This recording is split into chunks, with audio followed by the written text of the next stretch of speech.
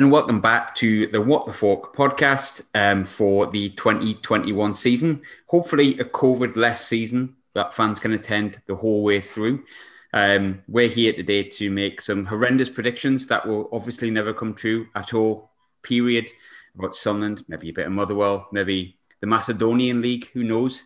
To join me, as always, is the man who stayed faithful throughout Euro 2020 up until the final. Jack, how you doing, mate? You all right? I'm good, yeah. Good to be back. Good to be back in the swing of things. It's nice to have a bit of football to look forward to. I know I've had the Euros, but nothing quite beats the proper league season, does it? Watching your team week in, week out, and hopefully we can all do that when we get back to the games. No, I'd have Euro 2020 back in a heartbeat. Nah, I preferred it.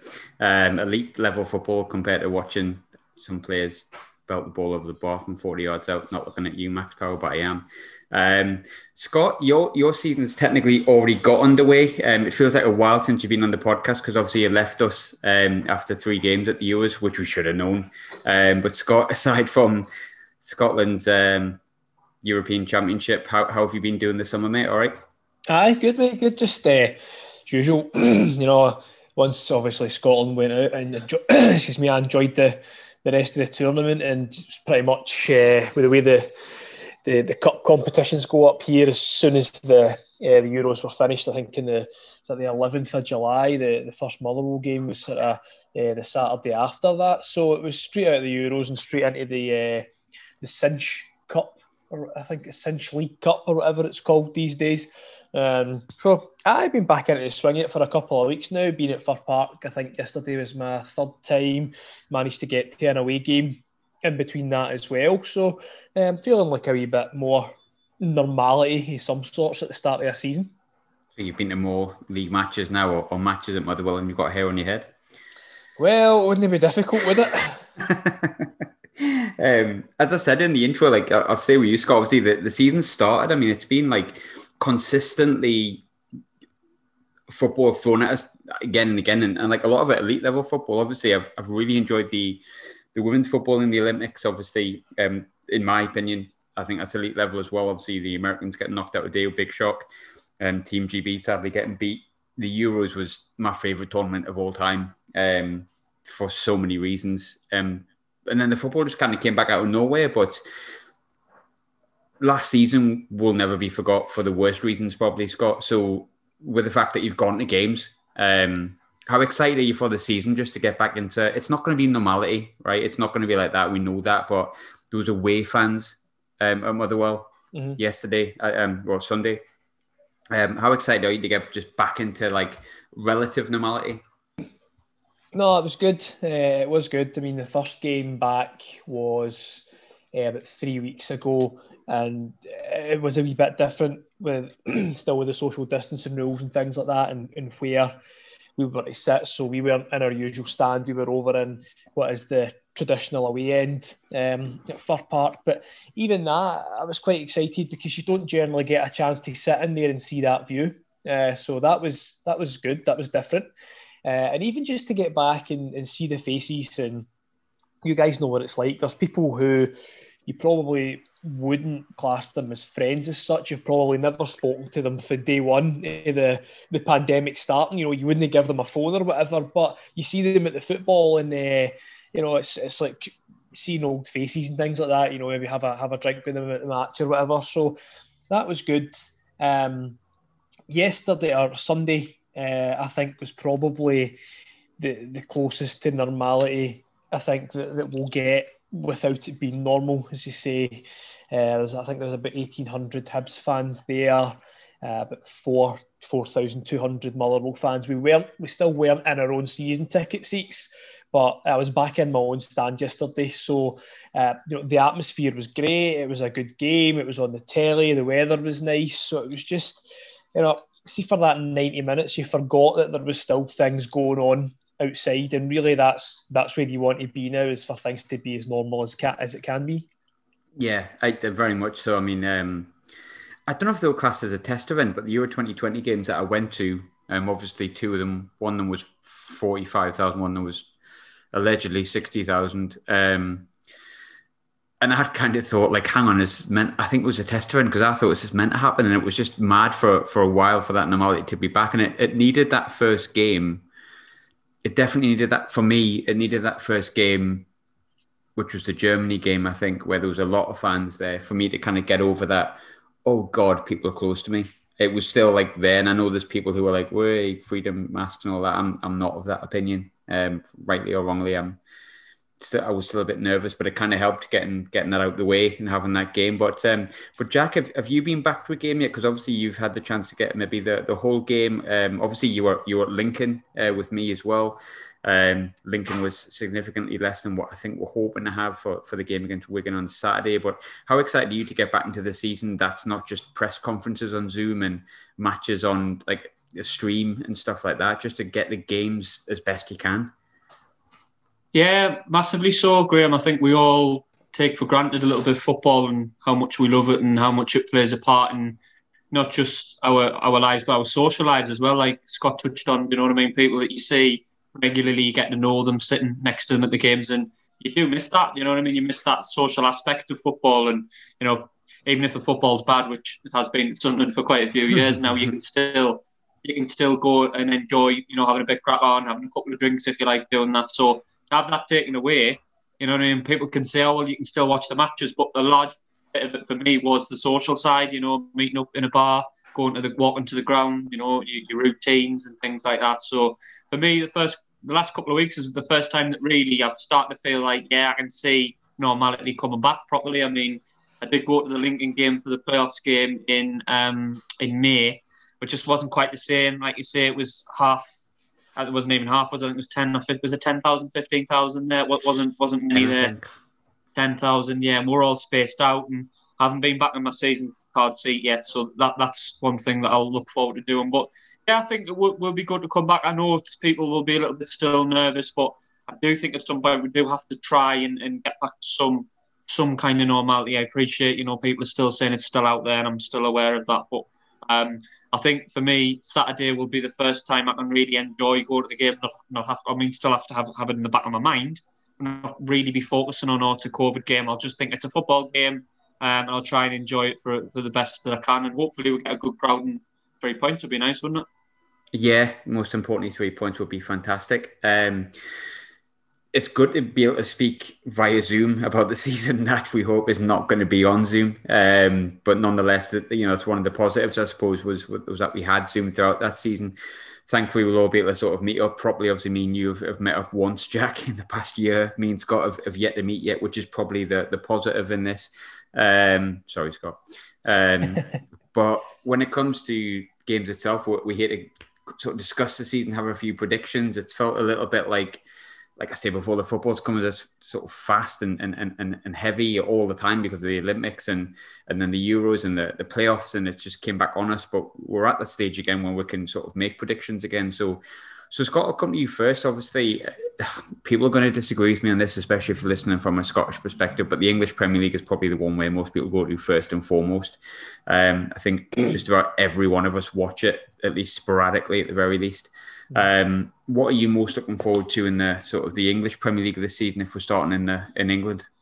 None. I hate it. I'm an English lower leagues man. I don't watch it. I think it's rubbish. I watch Quest, EFL show on Quest. No, again, it's just I think that big players get, you know, big players are big players as it is, you know, and but I do think that big players can get that extra lift from the fans behind them, you know, the noise. And that must have been difficult last year for some of the players, you know, to get themselves up, particularly when you've got players who thrive on that sort of the crowd and the noise, maybe players who are hundreds, thousands of miles away from home, you know, they're going and they're playing in an empty stadium, they're going back to their house, they're going to training, they're going home, might have no family here. I'd read something about a couple of Motherwell signings that kind of thing had happened to, and I'm not saying that they're big players right enough, but I'm looking forward to see Davis Mugabe's pretty big. He's solid. Huge, probably actually. Not as big as Kevin Van Veen, who is like both big and a big legend. Big Big. He's a big. I seen a photo of him. Yeah, he's a big boy. Where did he come from? Scunthorpe. Scunthorpe, aye. Big legend. He's known as the B&M Bird Camp because he's Dutch. So we'll take that. But no, just seeing how the players react to having the fans back, and for some teams that might be a positive, for some teams it might be a negative. Depending on how grumpy your fans are. So I'm just really looking forward to, in terms of the Premier League, watching some of the best players in the world back in front of fans playing football again with an atmosphere behind it, whether you're watching it on the TV or whether you're live, just the atmosphere and the whole experience. In a weird way, Jack, it's felt like, and I'm sure there'll be someone who picks me up on this and says, you're talking shite, Graham, but that's nothing new, is it? It feels like the Premier League hasn't had like this awash with transfers just yet. There's been the rumours of Harry Kane today, obviously not turning up to training, which I'm sure is going to upset Son, Heung-min Son, because they seem like busy mates. And obviously Jack Grealish has been linked because he's just gorgeous and glorious, and deserves to be linked with the biggest clubs in the world. But it feels like there's not been that many big transfers. But Jadon Sancho is probably the standout. How excited are you to see sort of Jadon Sancho next season? And is there any other signings that you're sort of looking forward to seeing on the big stage? Yeah, he's just that type of player to excite, isn't he? He's creative, he's quick, he makes things happen. And Man United always seem to pull out a big signing most transfer windows, don't they? So usually works on, going back to when, the time Berbatov and Carlos Tevez, Wayne Rooney years and years ago, and even going far back like Cantona, do you know what I mean? They always seem to pull out a big marquee signing and usually hits the ground running and becomes a Van Persie, becomes a superstar. I think he is one that has unbelievable potential, and I think sometimes a little bit of scorn poured on players that don't Did you say play in the Premier League. I did say porn, yeah. Scored porn on him. On the brain, Graham. No, he has... he sometimes gets, people get criticised that don't play regularly in the Premier League. The old argument, could you do it on a wet, windy night at Stoke or Wigan or Burnley or wherever you want to, pick it. And I think him playing regularly week in, week out in the Premier League, probably the toughest, most competitive league in the world. I know some people may disagree with that. They may say the Bundesliga is more technical. I'm certainly looking forward to seeing him play. And 2 seconds, I just had to knock at my window 2 seconds. And knock at the window. Scott, whilst Jack goes and gets murdered, I'll come to you on players that you're excited to see this season. Oh God, what a start of the season there. Scott, who are you buzzing off your titties to see, mate? I think as I used to go and watch Manchester United when I was younger, before I packed in the Premier League and started watching Gateshead. So I've still always sort of had a soft spot for Man United. I wouldn't say I support them. I don't buy the shirts or anything like that. But I feel like, Jack talked about Sancho, but there's obviously Varane as well coming in. I think, just like you say, I don't think there's quite been that influx of players yet. And I think that might come because obviously a lot of players are starting to just come back now from if they were playing the Euros and things like that. I do think if City sign Kane or Grealish or both, then that is just, I don't like City. It's not because I used to go and watch Man United. I don't like City. I just don't like... Controversial opinion, that. I don't like teams who, like when like Arabian sheiks or whoever come in and buy them and make them this new thing. I just don't like it. Don't let Newcastle fans hear you say that because they're going to bring investment into the region if they come. Do you know what I mean? I would rather Motherwell didn't have a cinema than we were owned by like an Arabian sheik, to be honest with you. I don't like it. I just never have liked it. Teams like Red Bull, the Red Bull franchise, things like that. I don't like it. Even PSG, it's not my thing. It's a bit soulless, isn't it? Aye, it's just, it's when you look at like a generation of people who didn't see what that team was like when their team was shite. And now they're like, oh yes, like I'm a City fan, and we're so good. And it's like, mate, I remember you getting scudded like 8-3 off Middlesbrough on Sky Sports. Yeah, you get absolutely rogered, and you weren't born. So, and I just don't really like that kind of thing. Investment, fire away, but not to that extent. However, that said, I'm looking forward to watching City this year, especially if they sign Grealish and Kane with the players that they've already got just now. Then I think they'll be a force to be reckoned with again.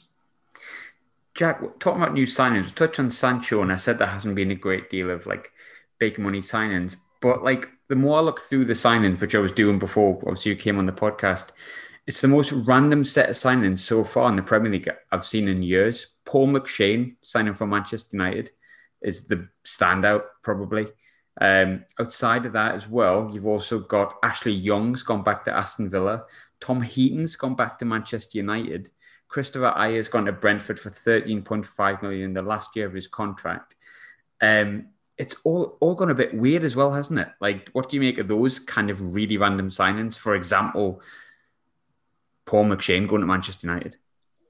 Yeah, I'm always a bit suspicious of them ones, Graham, because when the quota thing came out, you meant to have a certain amount of English players in your team. Because he's gone in the 23 squad, hasn't he? That's where he's gone, isn't it? I think Man United are going to be okay for that, but it always strikes me as I remember when Man City signed Richard Wright. Can you remember him? Was it Richard Wright? A couple of years ago, it was just like, that's just purely... I mean, Richard Wright was about 40 when they signed him. Absolutely no hope in hell he was going to get on the pitch. I think it struck me as one of those. So I don't know with McShane and Heaton whether or not, like you say, they're going to offer them in some kind of coaching role. Maybe Heaton's going to do like part-time goalkeeper coach. Not sure what Paul McShane will be coaching, but certainly not defending, if judging by his performances for Sunderland when I used to watch him. I was just talking the other day, though, Graham. I've never seen a player have such a good debut. He's played Spurs. I don't know if you can remember the first game back up in the Premier League under Roy Keane. Michael Chopra. Spurs. What a day. Michael Chopra scored in the last minute. We won 1-0. And Paul McShane that day was up against Dimitar Berbatov and Robbie Keane, were the first choice strikers. And then two ex-Sunderland strikers came off the bench in Darren Bent and Jermaine Defoe. Well, two Sunderland strikers, shall we say, then. But so technically all four of those strikers were on the pitch at some time in the second half. And he played really well, but went downhill after that. But yeah, a bit strange. Just touching on Sancho, yeah, I think Man United really, I think they're getting closer. I think every year that's passing, they are getting closer now to kind of, you're looking at them and thinking, yeah, I think they could do it. I still think they're going to go up short this year. But I think Sancho adds another factor in. I think they're probably one or two top-level signings off being a championship-winning team, and I think they are slowly getting there. But I think I would still make City favourites slightly for the title. Just touching on City signings, I think the big two would be Grealish and Kane if they got both of those. I think Grealish will get over the line. I think they will get Jack Grealish. I think he can only do better at Man City. He's probably playing under arguably the best manager in the world. He's going to be coming into his peak in the next few years.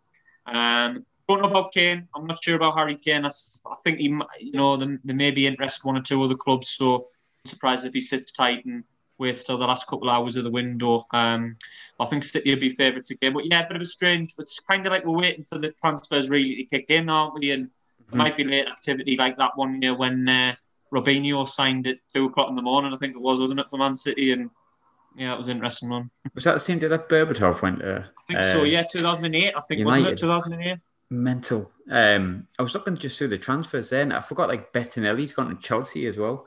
Talking about, like, random goalkeeper signings. I was going to say, who do you think has been the best signing so far? But there's not been that many. Scott, who's been your best random goalkeeper signing? I don't think it's been yet, but I think it's going to be tomorrow. Joe Hart signing for Celtic.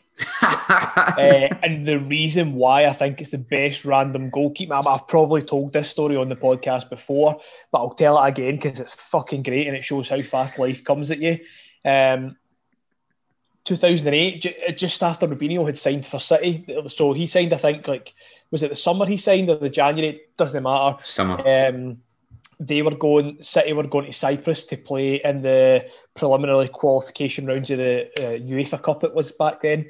Motherwell were going to France to play AS Nancy, and it was cheaper to fly to Manchester, so we piled down to Manchester, and we're in the departure lounge with a full Man City team. Right, and so I'm like, oh, there's the Man City team, and like they were all going by and like had the scarf and everything, sitting there in my little shirt, like pure buzzing, and so I goes for a pee, and I come out the toilet, and they're all sitting outside. So I started talking to a few of the players. So like Wright Phillips was there, he was sitting next to Joe Hart, Ricky Sprayshaw was there at the time, Mark Hughes was the manager, said hello to Rubinho, who at that point was like, is that when he was the most expensive transfer into England or something? That was like 40, 50 million something. They all said hello. So I goes up and starts talking to Joe Hart, and I'm like to him, so where is it you guys are going? No, we're going to play a separate team, blah, blah, blah. Where are you going? We're going to France. And he's like, who is it you support? And I was like, well, Motherwell, mate, you know, like what it says on the massive scarf that I'm wearing and the shirt. And he's like, oh, is that the Welsh League? Pure laughed. And I was like, nah, mate, it's the Scottish League. And he's like, I've never heard of Motherwell. I don't watch the Scottish League. So let me tell you, see, when he comes to play at Fir Park, he'll be getting reminded of that. You're so bitter. Like, I mean, that was genuinely... Would you fight Joe Hart? Would you fight him? I'd smash him. Aye, absolutely. Do you think he'd win? He's got a long neck. But I mean, one arm. I've been going to personal training since we stopped the last podcast. So, like, I like how you've remembered every aspect of that day as well. I bet you knew what jacket you were wearing and what time your flight was and that. You tell that you've replayed that in your head hundreds of times. I've told you before. Like, see when I get something in between my teeth. Like, I mean, that's it. I've had it. Do you know what I mean? Can't remember what I had for my dinner the night, but I can remember Joe Hart and his Adidas Predis sitting there being cheeky at me. I kind of feel like I've gone and asked the wrong question by asking your favourite random goalkeeper stand and just brought up really bad memories. People are not going to realise this, but because I don't put this out video for obvious reasons, you know, we're quite physically challenged, a lot of us. But you've got like a disco light going on in the background, Scott. Are you having a party, mate? No, do you know what it is? Like, see, since we moved into this house, we're still waiting for half the furniture arriving. So, like, I'm sitting on the couch. We've only got like what I would call the big light, so like the main light. So the TV's on across from me, and it's just like flashing. On a rave, having a party. Aye, that's it. What are you watching? Eurotrash? No, mate. Love Island was on 5 minutes ago. It was like, knee spoilers. I was just trying to see who Harry Kane couples up with, but apparently that's not what happens in it. So they just don't pick a team to couple up with. That's not how it goes. That would be, now there's a TV show. Find a team that they couple up with. I'd couple up with Jack Grealish. We'll move on from that. That's TMI. I want to know, Jack. I'm invested in your answer here. Who do you think is going to be the flop of the season? Like, who's going to just be crap? Well, I don't know about... Well, I suppose you could class them as being crap, but I think I saw Arsenal pay, was it £50 million for Brighton's Ben White? Ben White? Now, this might come back to haunt me, but I just don't get Brighton, right? I don't get Brighton. Now, my mate who's into XG, expected goals and everything like that, and he reads those stats, believes that Brighton had a really good year last year. They were unlucky to finish, was it 15th or 16th? And it should have been a mid-table team. Now, I don't get this fascination with Brighton. I don't get it with Graham Potter. You know, he's been linked with a Spurs job. Why? I don't get it with Brighton as a club. They're solid and they're organised. And I know being English adds another £20 million onto your fee. But I just think that signing £50 million for a player like that, and I just think if ever a player, an average player going for a big fee is going to fail, it's destined to be at Arsenal.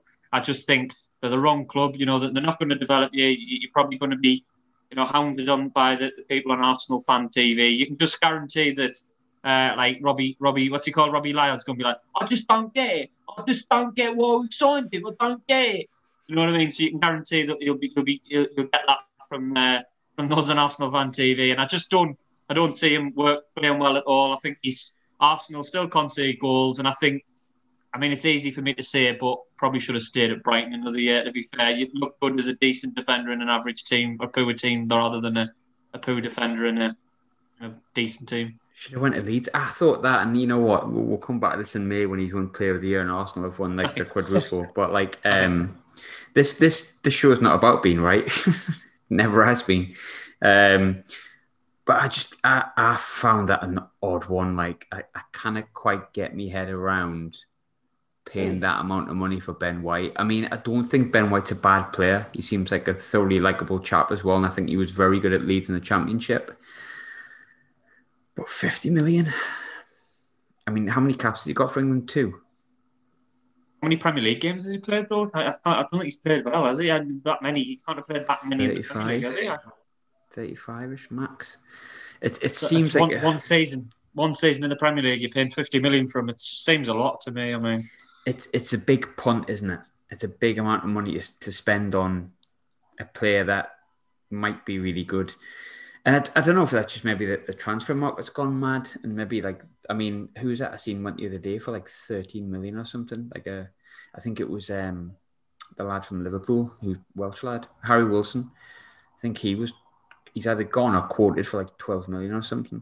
I mean, Graham, I could understand if Brighton had finished maybe top 10, maybe outside of Europe, and had a season like that, and he'd starred and really, but Brighton finished 16th. They were only a couple of points above Burnley, who were the last team not to go down, and it's just a bit like, just don't get it. I mean, I know you could say, well, they only had -6 goal difference, only conceded 46 goals, and they were in a lot of games, and he might have played well. I've only personally watched him a few times, and he didn't stand out. I mean, he didn't have a nightmare either, but he didn't really stand out, and I just think 50 million for a defender, you want him to be absolutely worldy, and I just don't think Ben White is, sorry. I think Lewis Dunk is their best defender. I'll probably agree. Like, I think they're quite good at not conceding goals, and the problem is definitely scoring them. So obviously Ben White adds something to it, and I'm certainly not saying he's a bad player. I think he's a really good player. I think he's a good Premier League defender. But for where Arsenal probably envisaged that, and think they should be, I won't use big long words anymore, Grim. It doesn't make you sound clever. Stop it. I just think that it's probably not the signing that it should be. And to be honest, we've spoke about the English Premier League, and the Scottish Premier League has obviously started last week. And while I said it's probably the most watched league in the world, I think we're all in agreement that the Scottish Premiership should be the most watched league in the world. We've had one game and already about 15 Scottish moments of the week already. So I'll come back to you on this, Scott. It's been a tremendous week for just hilarity, as always, in the Scottish Premier League. What has been your personal favourite Scottish Premier League moment? Oh man, there's genuinely been so many things have happened in Scottish football since it came back. Big fan of Albion Rovers having to get one of their players to be a linesman because the referee got injured, so the linesman had to be the ref, I think. And then they're just asking the Albion Rovers player to do the I mean, surely that cannot be right. He was the linesman. I was going to say, I'm just looking for something. I took a screenshot of something the other day where it had they had listed all the mad things that had happened in the first week of Scottish football coming back. So that was I can't find it, but there was so much, and even things like suddenly like Celtic fans demanding inquiries into referees and things like that after day one.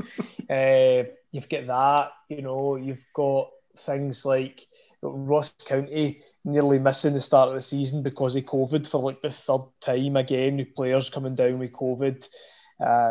You're wondering if the league games are going to go ahead. You've got players turning up, and like we were saying with the transfers, and it was like there's not an awful lot happened. A lot has happened, but it's all happened in the last couple of weeks. So teams have been starting to play games, and we've went into the season with players who are not fit, and therefore, people looking at it going, "Oh, this guy's shit." I found my favourite Scottish moment of the week. It's no Premier League. It's a wee bit lower. It's League One, where Dumbarton played Clyde on Saturday, and Dumbarton tweeted before it, "It's game day and we're off to Cumbernauld," with a gif of a man which says, "There are still some people whose dream it is to live in a hole." Right? And then some guy, just like a random guy, replied with, "This is quite frankly an appalling, derogatory and most offensive tweet There are many good folk in Cumbernauld. Many of us were educated in the town in the 70s and 80s and have done some decent work globally. I suggest that you apologise for this. It is not acceptable." And then signed it off B. And then Barton replied to him just with a gif of a pure sarcastic face. And I'm like, not only are we fighting with each other, we now have like football teams just fighting with people. You know, just like random folk. You get Hamilton Accies were 4-0 down at half time. They came back to win. They were 4-0 down with 25 minutes to go. Like the goal, the equaliser, the ball literally hit Sean Want on the back of the head. He jumped and tried to head it the other way, and it went in there. Partick Thistle fans who often complain and say things like, "We're not very upmarket, we don't want that tag." Somebody get caught taking in a bottle of Merlot into Fir Hill the other day, so they're saying they're not West End. And there was a woman who, see, there's just so much. There was a woman who had said when Hearts were getting the flag the other day, the Hearts fans were booing Neil Doncaster, and there was a woman who tweeted, "Neil Doncaster is a da at my Wayne school, and I find it so hard not to boo him every day. So I'm glad that I got the opportunity to do it at Tynecastle this afternoon." And you're just like, oh, it's the first week, man.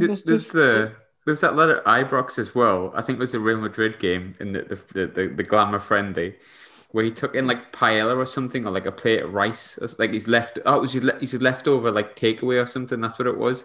And like someone had tweeted it, and I'm sure he'd found it and like replied to it and been like, "Well, they said we could take snacks in." And I mean, obviously that's what people are doing. They're not serving food at the moment, so the guy just took like his leftovers in. Which, to be fair, Ibrox, high class Scottish club. You know what I mean? Celtic used to be. Celtic have definitely turned into the banter years, and Jack, you can't even deny that. Like I find the best Scottish moment though came about 3 weeks ago, and I'm quite curious as to, because I can't claim to not be fan media, even as the qualified journalist that I am. I cannot say I'm not fan media in ways, because I suppose I am. So I like the idea of fan media coming in to ask questions at journalists. But I think it's a good dynamic. I like it. I encourage it. I think it's fun. So Celtic, when they got Ange Postecoglou, or Ange Postecoglou's, if you prefer, as he has been so far.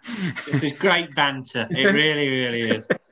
Apparently up here, they've started calling him Angie Postcode Lottery, because that's how he got the job. He won the postcode lottery and got the Celtic manager's job, so it's Ange Postcode Lottery. He's very Pedro Caixinha, isn't he? I saw someone call him on Twitter at Angelos Epithemia the other night. Angelos from Shooting Star. He's back. We got in your bag. Hey, we got in your bag, Angelos. See if he listens to this, man, he'll come on here and fucking slaughter us, because like you've heard these interviews. Don't ask me stupid questions, Mike. You're like, fuck's sake, mate. I'll ask you if you're feeling all right. How you doing? Don't ask me stupid fucking questions. What was that one with Crocodile Dundee? It's like when they were asking him about. It was the Celtic fan. That's what I was going to talk about. That came on and was like, it's not really a question, but like, you need to make sure that the people upstairs, they know your friends. We're your friends. It was feel like fucking hell. You've gone in full on paranoid mode, lads. Like, what are you doing? And they started like, and you can see his face, and he's just nodding like, what the fuck have I got myself into here? Jesus Christ. And it's like, it's not, obviously I'm of Rangers persuasion. I'm not picking on Celtic here, because I'm sure there's been moments in Rangers banter years where there was something relatively similar. But watching the guy saying, I'm not really going to ask you a question, as the new manager of Celtic is being announced, the guy said, I'm not really going to ask you a question. I'm just telling you, the people upstairs, they're not your mates. We're your mates. And don't lie to us. It sounded like a threat. And then the woman afterwards having to go, we haven't got that long, so if you could make sure the next thing is actually a question, that would be great. And it was just like, just think, from when he was announced as Celtic fan, going on to my second Alan Partridge reference, it's you know the gif where Alan Partridge just shrugged his shoulders as if to say like, yeah, it was like one of them. It was like, and it's been announced as manager, and I was just like, not good times at the minute. But it wasn't too long ago people were talking about Steven Gerrard struggling and he hadn't won a trophy, and Celtic were on top, and year and a half, 2 years down the line, it's all changed. So you never know. But yeah, it's probably the worst I've seen Celtic since. Do you remember the Tony Mowbray days in 2010? I think it was. Very well. I remember Celtic got beat 4-0 one game. I think it was at St Mirren or someone. I was just watching, just thinking. I was laughing at how bad Celtic were. And yeah, we're getting towards that stage. But yeah, so less said the better about them at the minute. Will the Scottish Premiership, miss Shane Duffy? Well, I won't miss him. Watching him every week, because it was like someone, you know what it was like? You know, when you get the lad on Sunday League that's like turned up absolutely hanging from the night before, and he's like, "Oh, be all right, man, be all right," stinking of booze, and just makes about 8 mistakes in the first 20 minutes, and you just can't. Steve, just you on the sidelines today, Steve. You just sit this one out. That's what it was like watching him every week. Looks like you might have pulled your hamstring, mate. Get yourself off. He played for Brighton the other week. I'm lucky as anything. I've managed to get Wembley, Stadium Light, and Ibrox. So the three places I genuinely care about, I've managed to get back to. I was very, very lucky to get a ticket for a 0-0 draw between Rangers and Brighton, and like I felt, you know what? I actually felt sorry for him because like he's just a human, I guess, in a way. But I mean, he was horrendous at Celtic. But as he came out, he got like a standing ovation from like the Rangers fans, and I was just like, and every time you touch the ball, like people like, if their other centre half got the ball, everyone's like, oh. And when it got Shane Duffy, like, way, and like 4 claps, and it took him off at half time. But it was weird. I watched him. He actually had a good game. I was like, you look like the Shane Duffy that you were meant to be. I was happy when Celtic signed him. I was like, I think he's a really good signing. Honestly, I mean, even on paper, you're looking at it, solid centre half coming in the SPL. He should have torn it up, and I just don't know. Maybe it was. I don't know whether it was the pressure or what. I've got no idea. He just didn't have a good year, did he? It just wasn't good, mate. It just wasn't good. I'd wrote down, I said we were going to do predictions, didn't I? But we just wandered off into banter again. It'd be great banter. I hate saying the word banter, but yeah, whatever. But we'll get on to Sunderland, because I'm sure there'll be some people that want to hear about what our thoughts are on Sunderland. I feel a little bit positive about this season, Jack, if I'm completely honest. I don't know why. We've got no fucking fullbacks, which is really not a good place to start. That data-led recruitment has supposedly forgot the data on the fullbacks, and we're playing Dan Neil and Carl Winchester at right back and left back. But we've looked all right in pre-season. I was at the Hearts game. It looked decent. Hearts are not a bad team. They had most of their players on the pitch. Looked really good against Hull, to be fair. And Hull had decent players out as well. We've had the York games and the stupid draws, and played really well against Harrogate. And it's been very pre-season-y, if that's a word. But how do you see Sunderland going next season, mate? How are you feeling about it? Just echo what you said there, really, Graham. I'm not happy about the recruitment. I mean, not just in terms of quality, but in quantity. I think we've lost about 11 or 12, haven't we, in numbers from last season. Devastated Chris Maguire's gone, mate. I'll never get over that. I'm really sad about it. Our top 4 scorers last season were Charlie White, Chris Maguire, Grant Ledbetter, and Max Power. And they've all left the club. So, I mean, I do think we're short of goals a little bit. I think we're short, certainly in full-back area. You know, you've touched on it. We're playing square pegs and round holes. I've never been a huge fan of regularly playing centre midfielders at full-back, whether it's going back to Kieran Richardson, Craig Gardner era, or more recently someone like Luke O'Nien or someone like that. So I do think we need full-backs. I still think we're short, possibly of a backup striker. Like you say, maybe a centre-half and possibly a backup keeper. So in numbers, we're probably short of still 6 or 7. But on a more positive note, Graham, I think the performances in pre-season have been really, really good. Like you say, I thought I went the other night against Hull, thought we were the better team in the first half. They had a 15-minute spell after half-time that they got the equaliser, and I thought we ended the game stronger and fitter and sharper than Hull. And I know Hull were League One last year, but technically they're a championship team now. I thought we played well against Hearts. I'd echo that. Harrogate, we played well. So in most matches this season, in pre-season so far, we've looked really good. And I think in terms of style of play as well, we seem to be developing a high-energy, intense, high-pressing style. And that's something that I've wanted to see from a Sunderland team for quite a few years. I think that is the way now. You know, I think spells have, tactics have, you have spells of tactics, don't you, whereby like tiki-taka was the thing a few years ago, and then, you had 4-4-2 for a while, didn't you, 10 years ago. And I think now high energy pressing is in at the minute. You know, a lot of teams are having success with it, and I think teams at this level are trying to knock it about. I think a lot of them aren't good enough. They don't have technically good enough players to knock the ball around. And I think if we can develop a high energy, intense pressing in the face of style of play, not only will that have success, I think we will get the fans behind the team at the stadium. I really think our fans will get up for it. And I think in a couple of the pre-season games this season, Graham, I've seen us, we do look like we're trying to get there. I still think, like I say, we're short of bodies, but I'm a bit more confident than I was a few weeks ago. In terms of where I think we'll finish at the minute, I still think, playoffs at best until we get more players in. But if we do get the players in, then you never know. I think it's a wide open League One this year, to be fair. Graham, I know people are saying Ipswich are going to run away with it, but I think there's about 6, 7 you could say are going to run a chance of getting automatic promotion. And I think if we get the right players in and have a good season, we could possibly be one. I think, yeah. I feel like, obviously we need fullbacks desperately. We're kind of getting into the season with literally no fullbacks. And I completely understand the concerns and all that, but I think midfield and forwards were actually good. It's just the defence is a bit rocky, and I think that potentially is where the worry comes in, that our Achilles heel last season was probably a bit of a shaky defence, especially when Sanderson wasn't there. And Lee Burge, question marks on him. Quickly before we do leave Sunderland, one thing that I feel like not many people have spoke about, a lot of people have said they don't want Lee Burge to play.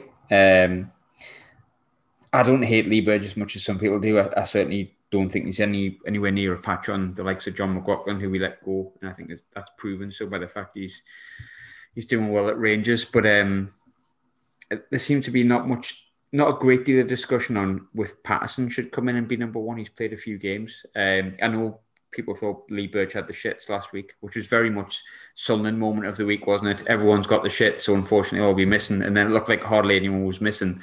As far as I'm aware, Lee Burge had an elbow injury. It wasn't anything to do with him shiting his pants. So that's a positive, I guess. What was the elbow injury, Graham? Was it bending? Was it twisting his elbow, picking the ball out of the net so much last season? Was that what it was? Yeah, delayed reaction, I think, mate. But would you play Patterson? Would you put? Because I don't think we're going to sign a goalkeeper. So realistically, it's between the two. Ideally, I would like the keeper to come in. It doesn't look like, I agree with you, it doesn't look like we're getting anyone's out with the two. Yeah, I'll probably go Patterson. I think, he is a young lad, and I know... Donnarumma, maybe? Donnarumma? Free transfer? I've kind of hummed and hard about this one because I'm not a huge Lee Burge fan either, and I always think, though, with young keepers, it's a bit of not a risk, but it's asking a lot of them to come in and play at a young level. But I'm in two minds, and I'm thinking, well, if I don't rate Burge, why not give Patterson a go? He looked a bit rash the other night, Graham. He come out a couple of times out of his goal against Hull, and I was a bit like, ooh, bit keen there. But overall, he didn't do too badly. Couldn't do anything with the goal, really. Made a couple of decent saves, and yeah, sometimes with these players, you're not going to know until you at least give them a go. So maybe give them a go, yeah. Apparently he's 22. He looks about 11. I didn't think he was. I thought he was about 19, 20 top. So apparently he's 22, but he does look like he's 11. But keepers tend to develop later on, don't they? I often think keepers are best when they get closer to 30. You know what I mean? When they get maybe 29, 30, that's when you see keepers coming to the peak. I don't know why, whether it's just a position that relies more on experience than others, and obviously you're less fatigued as you get older as a goalkeeper because you're not running as much. I don't know, but it's still quite young for a keeper, 22. But sometimes I have an element whereby if they're old enough, if you're good enough, you're old enough. You know what I mean, type thing. So maybe give them a try and see where we're at. But in an ideal world, I would like another keeper in possibly, but it doesn't look like we're going to get one. You're not going to get your fullbacks at this rate, you bugger. We were meant to preview the season, but I didn't. It's unscripted. At least today was. We're going to be back, obviously, hopefully weekly. But I'm not going to put ourselves on the schedule because we do this for enjoyment, and hopefully you do it for enjoyment as well. But obviously, the coming season we're going to have the Sunderland preview show with myself, an opposition fan. Going to do the Sunderland review show, which is going to be probably myself and Jack. Got a few new additions coming on, and an opposition fan from the preview show to discuss it in the aftermath of the game. We're going to have this weekly show, previously known as What the Fuck Happened This Week, and interviews now and again when we can. But we were meant to preview things today. Hopefully we've done some version of that. But before we go, we'll get some predictions going in because this is where we really show people that we know nothing about football come May. And that's what this podcast is based on. People listen to it without actually realising we know nothing about football, which is very convincing. Scott, I'll come to you and ask you for your Premier League champions, English Premier League champions first, please. Man City. Yes, I agree with you 100%. If they sign Kane and Jack Grealish, they will go unbeaten this season. There's my outlandish prediction, which is wrong. Jack, who's your English Premier League champions?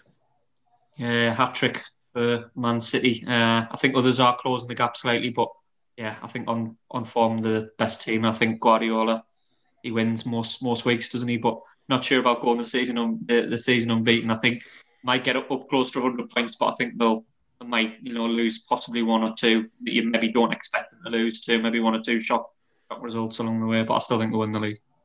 Scott, who do you fancy to win Love Island? Motherwell. I just think they're just so sexy that everybody will pick them, and that's it. It's a good opening line. Motherwell. She is actually. No, it's not. It's terrible. It's a bad. My vote goes for Davy Vaughan because he's very attractive. Just the best looking. I mean, yeah. Sometimes sex appeal just wins it. Do you know what does my tits in though? Like genuinely, when you say that, Graham.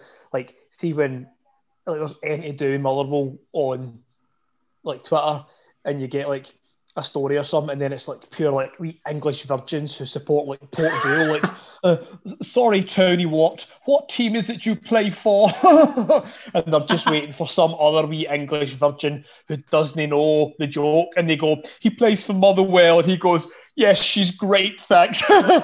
And it's genuinely about 300 times a day, and it makes me want to reenact the Battle of Culloden, or like fucking like just march on England on a horse, man. I'd love to tell you that I don't do that, but not with Motherwell. I do it with Lewis Mayo.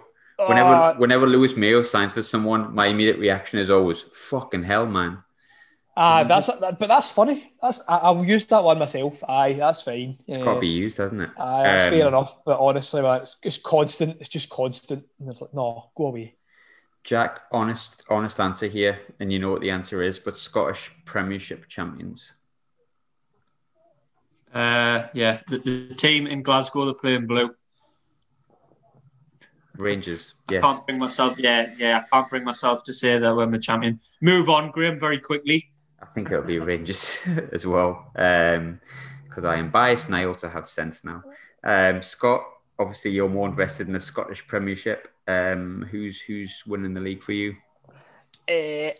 As of right now, Rangers. I think that the squad that they've built, and they also have a good bit of depth in the signings that they've made with the likes of Sakala and Lundstrom, for example. So if they were to lose, for example, Kamara and or Morelos, they have players that can drop in. Whereas I don't think at this moment Celtic have the squad. Maybe come the 1st of September when the transfer window shuts, my opinion might change. But as of right now, I think that Rangers have the momentum and they have the squad, and I think they'll do it again. That first old firm will be really important as well, because if Celtic, who are due, want to be fair to them, and I hope I'm not tempting fate with that, you never know what might happen with that. But I think it's hard to, like, all biasness aside, it's really hard to look past Rangers. Their second 11 looks better than Celtic's first 11 at the minute. I think Celtic need a rebuild, to be honest, Graham. I think it's going to take more than 1 year to get Celtic into a title team. I hope that Celtic could challenge, and I was really wanting to be optimistic and think that we might at least challenge Rangers, because last year there wasn't a challenge. It was like a procession for Rangers to win the title. I don't know what the gap was, 20-odd points or something like that. And I thought Celtic might challenge this year, but early signs are not good. And I think maybe the manager is bitten off more than he can chew and realises now this is a much bigger job than he first thought in terms of rebuilding. Do you think it's a case of, I feel like Ange Postecoglou, see Pedro Caixinha? A little bit. It feels like I've done it. Like this random guy from this random country that he's done well in, but is no comparison to the Scottish Premiership. Celtic squad's gone stale since the back end of the Brendan Rodgers. The last season of Brendan Rodgers, it needed improving then, and it didn't. And we kind of won one with Neil Lennon, the 9th one, and it was just like things were all rosy, and then it just fell apart last year, and now it's like suddenly like glaringly obvious. There's holes all over the club, and I think it's been laid bare, and it's very raw at the minute for Celtic fans. So yeah, tough times, but keep the faith. Scott, who's going to be your player of the season if we're talking English Premier League? I think that Jadon Sancho will make a good dent in the league. I do. As I say, I don't think Man United will win the league, but I think he will really light the league up. But again, there's so many to choose from in England. Again, depending on, you might see a different dynamic for Kane as well if he goes and moves to City. So you could potentially have Kane in there, but I'll stick with Sancho. In terms of teams going down, both from Scottish Premiership and English Premiership, where are you going with that, Scott? Scottish Premiership's a difficult one for me this year because normally you've got a team who you would look at and you would go, they'll go. And to be fair, for the last 7 years or so, that's been Aki's. Every year, somebody's went, Aki's will go, Aki's will go. They were right last year, to be fair to them. Well, if you keep backing the same horse, when it's the only horse in the race, it'll win eventually. Not if the horse dies. I mean, not that I'm saying everyone have died. I don't think that's possible, but... Nah, they might as well have, to be fair. Didn't like your comparison, Scott. But edit that out, we'll try again, right? If they fell down... Luckily, you just said your internet connection is unstable, and I've just realised why your reaction was so delayed. It's like, there's always a team in Scotland who surprise you. In the last few years, we've seen probably nobody expected Kilmarnock to go down last year. Nobody probably expected, all right, Hearts went down in difficult circumstances there. They may not have went down if that season had finished, etc. But you look at the teams that have been down there recently. Hibs have been down there. Hearts have been down there. Dundee have been down there. Dundee United have been down there. I'm not sure about this... is it Tam Courts, who's the Dundee United manager? Aye. From what I've read about him, from what I read of Dundee United fans and their performance the other day, they don't seem very confident. I think potentially if St Johnstone get off to a good start to the season, Callum Davidson might be on the radar of English teams or other teams as well. So, we've seen it before. Motherwell got to the 2 cup finals in 2017 and then 2018 didn't have quite as good a season. Can St Johnstone keep that momentum up? I'm not... there's not really a team in the league I'd say I get rid of them. As long as we don't finish in the bottom 2, then anybody can go, really. But I would say, I don't know, I fear a wee bit for Dundee United just now. Jack, I'll come to you to end the pod. No one cares about the Championship until Sunderland get there. So just, I know it's meant to be this great, exciting league, but I don't give a shit until Sunderland get there. So, and there's literally no one that I'm that remotely bothered by. So we'll chat Sunderland, we'll chat League One. League One's, it feels like it's horrendously tough because of the size of the teams that are in there. I think realistically, it's potentially just that a lot of good clubs are at the lowest there, but now playing a bit shit and have ended up in League One, a la Sunderland. Do you know what I mean? Like when Sunderland fell into League One, some people went, "Oh, Sunderland in League One," but realistically, we were still pretty crap, and that's why we're still there. There's no reason to say just because these other teams are big names that it's a tougher league. On the flip side, it could be a really tough league, really competitive with lots of expectations. It could be either or, and that's the beauty of football. You never really know which way it's going to go. We've discussed Sunderland a little bit beforehand on what we think, but and it's hard to make that judgment right now because there's definitely got to be players coming in. We know that's got to happen. We're not going to go into the season with no fullbacks. We're not going to go into the season with that. I think at least another 4 signings. I'd be really surprised if they didn't make another 2-3 signings come the end of that transfer window, which is when you really want to judge where Sunderland will finish.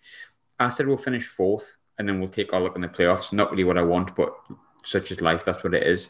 Where do you see Sunderland finishing and why? At the minute, I think it's going to be borderline playoffs, Graham. So I'm looking at 6th or 7th. But I think if we get certainly fullbacks in, but I think the other players that we've touched on, I'd like a backup striker. I'd certainly like a little bit, more covering defence as well as the fullbacks. So 5 or 6. I think if we get those, we could be pushing towards the automatic positions. But I think if you had to ask us, I'd probably agree with you, maybe 4th or 5th in the playoffs. I think at the minute, like I say, on the squad at the minute, I think we're pushing. It's going to be touch and go whether or not we even get into the playoffs. But if we get those signings, we could be more solidly into the playoffs and even with a good season push into the automatic positions. I don't think we're good enough quite to get top 2. I think there's probably a couple of squads better than us at the minute. I'd probably look at possibly Ipswich. Sheffield Wednesday are going to be big hitters in this league, aren't they? Rotherham seem to be either in the bottom 6 of the Championship or the top 6 of League One, whichever season they're in, whichever year they're in. Lincoln could be dark horses. So I think those are the teams that are going to be up there. And I think Sunderland will be in the mix. But I think, playoffs, I'd love to say we're going to get automatic promotion, but I think we're short in quite a few areas at the minute, Graham. I think playoffs is more likely for Sunderland. My outlandish prediction, just to end the pod for the season, is that Wickham will finish 8th, but actually finished 1st. Somehow. Points per game or something. Aye, points per game. Under strengths, you put PPG. What, on that who scored thing? Wickham strength, what is it? They get promoted when they're not anywhere near getting promoted. I hope no Wickham fans have tuned in because that'd be a nightmare. I've got an interview on in a few weeks. I'm sure they're lovely chaps. But thanks for joining us. I know it hasn't been a massive preview, but that's just what you get with us, isn't it? I don't think anyone comes here for strong analysis. That's just for some other shows that we do. This one's just for having a bit of crack. But the footy's back. Like I said earlier in the show, we're going to be having a preview show where we interview someone from the opposition side of Sunderland every week. The review show is going to be on there this week, which will be joined by me and Jack, me and somebody else. The interviews will continue if and when they come along, and that can be bothered. And last but not least, of course, you've got this show, which will be a little bit more of the light-hearted side of just football in general, which we all enjoy doing. It's probably our favourite show to do. It's nice to be back. It feels like we haven't been away that long because of the Euros. But obviously the Euros is a different beast. But it's nice to be back. If you have listened, class, good on you, mint. Really pleased you came along. It's always is appreciated as much as I try to make light of it. If you haven't subscribed, you can do if you want. If you don't, it doesn't make you a bad person. It doesn't make you less of a person. And that's fine. But if you do, I'll like you a bit more, which might fulfill your life. Join us when we put podcasts out, which will be a bit more regular this year, I think. And thanks for joining us. Jack, Scott, cheers, mate. Cheers, man. It's coming home.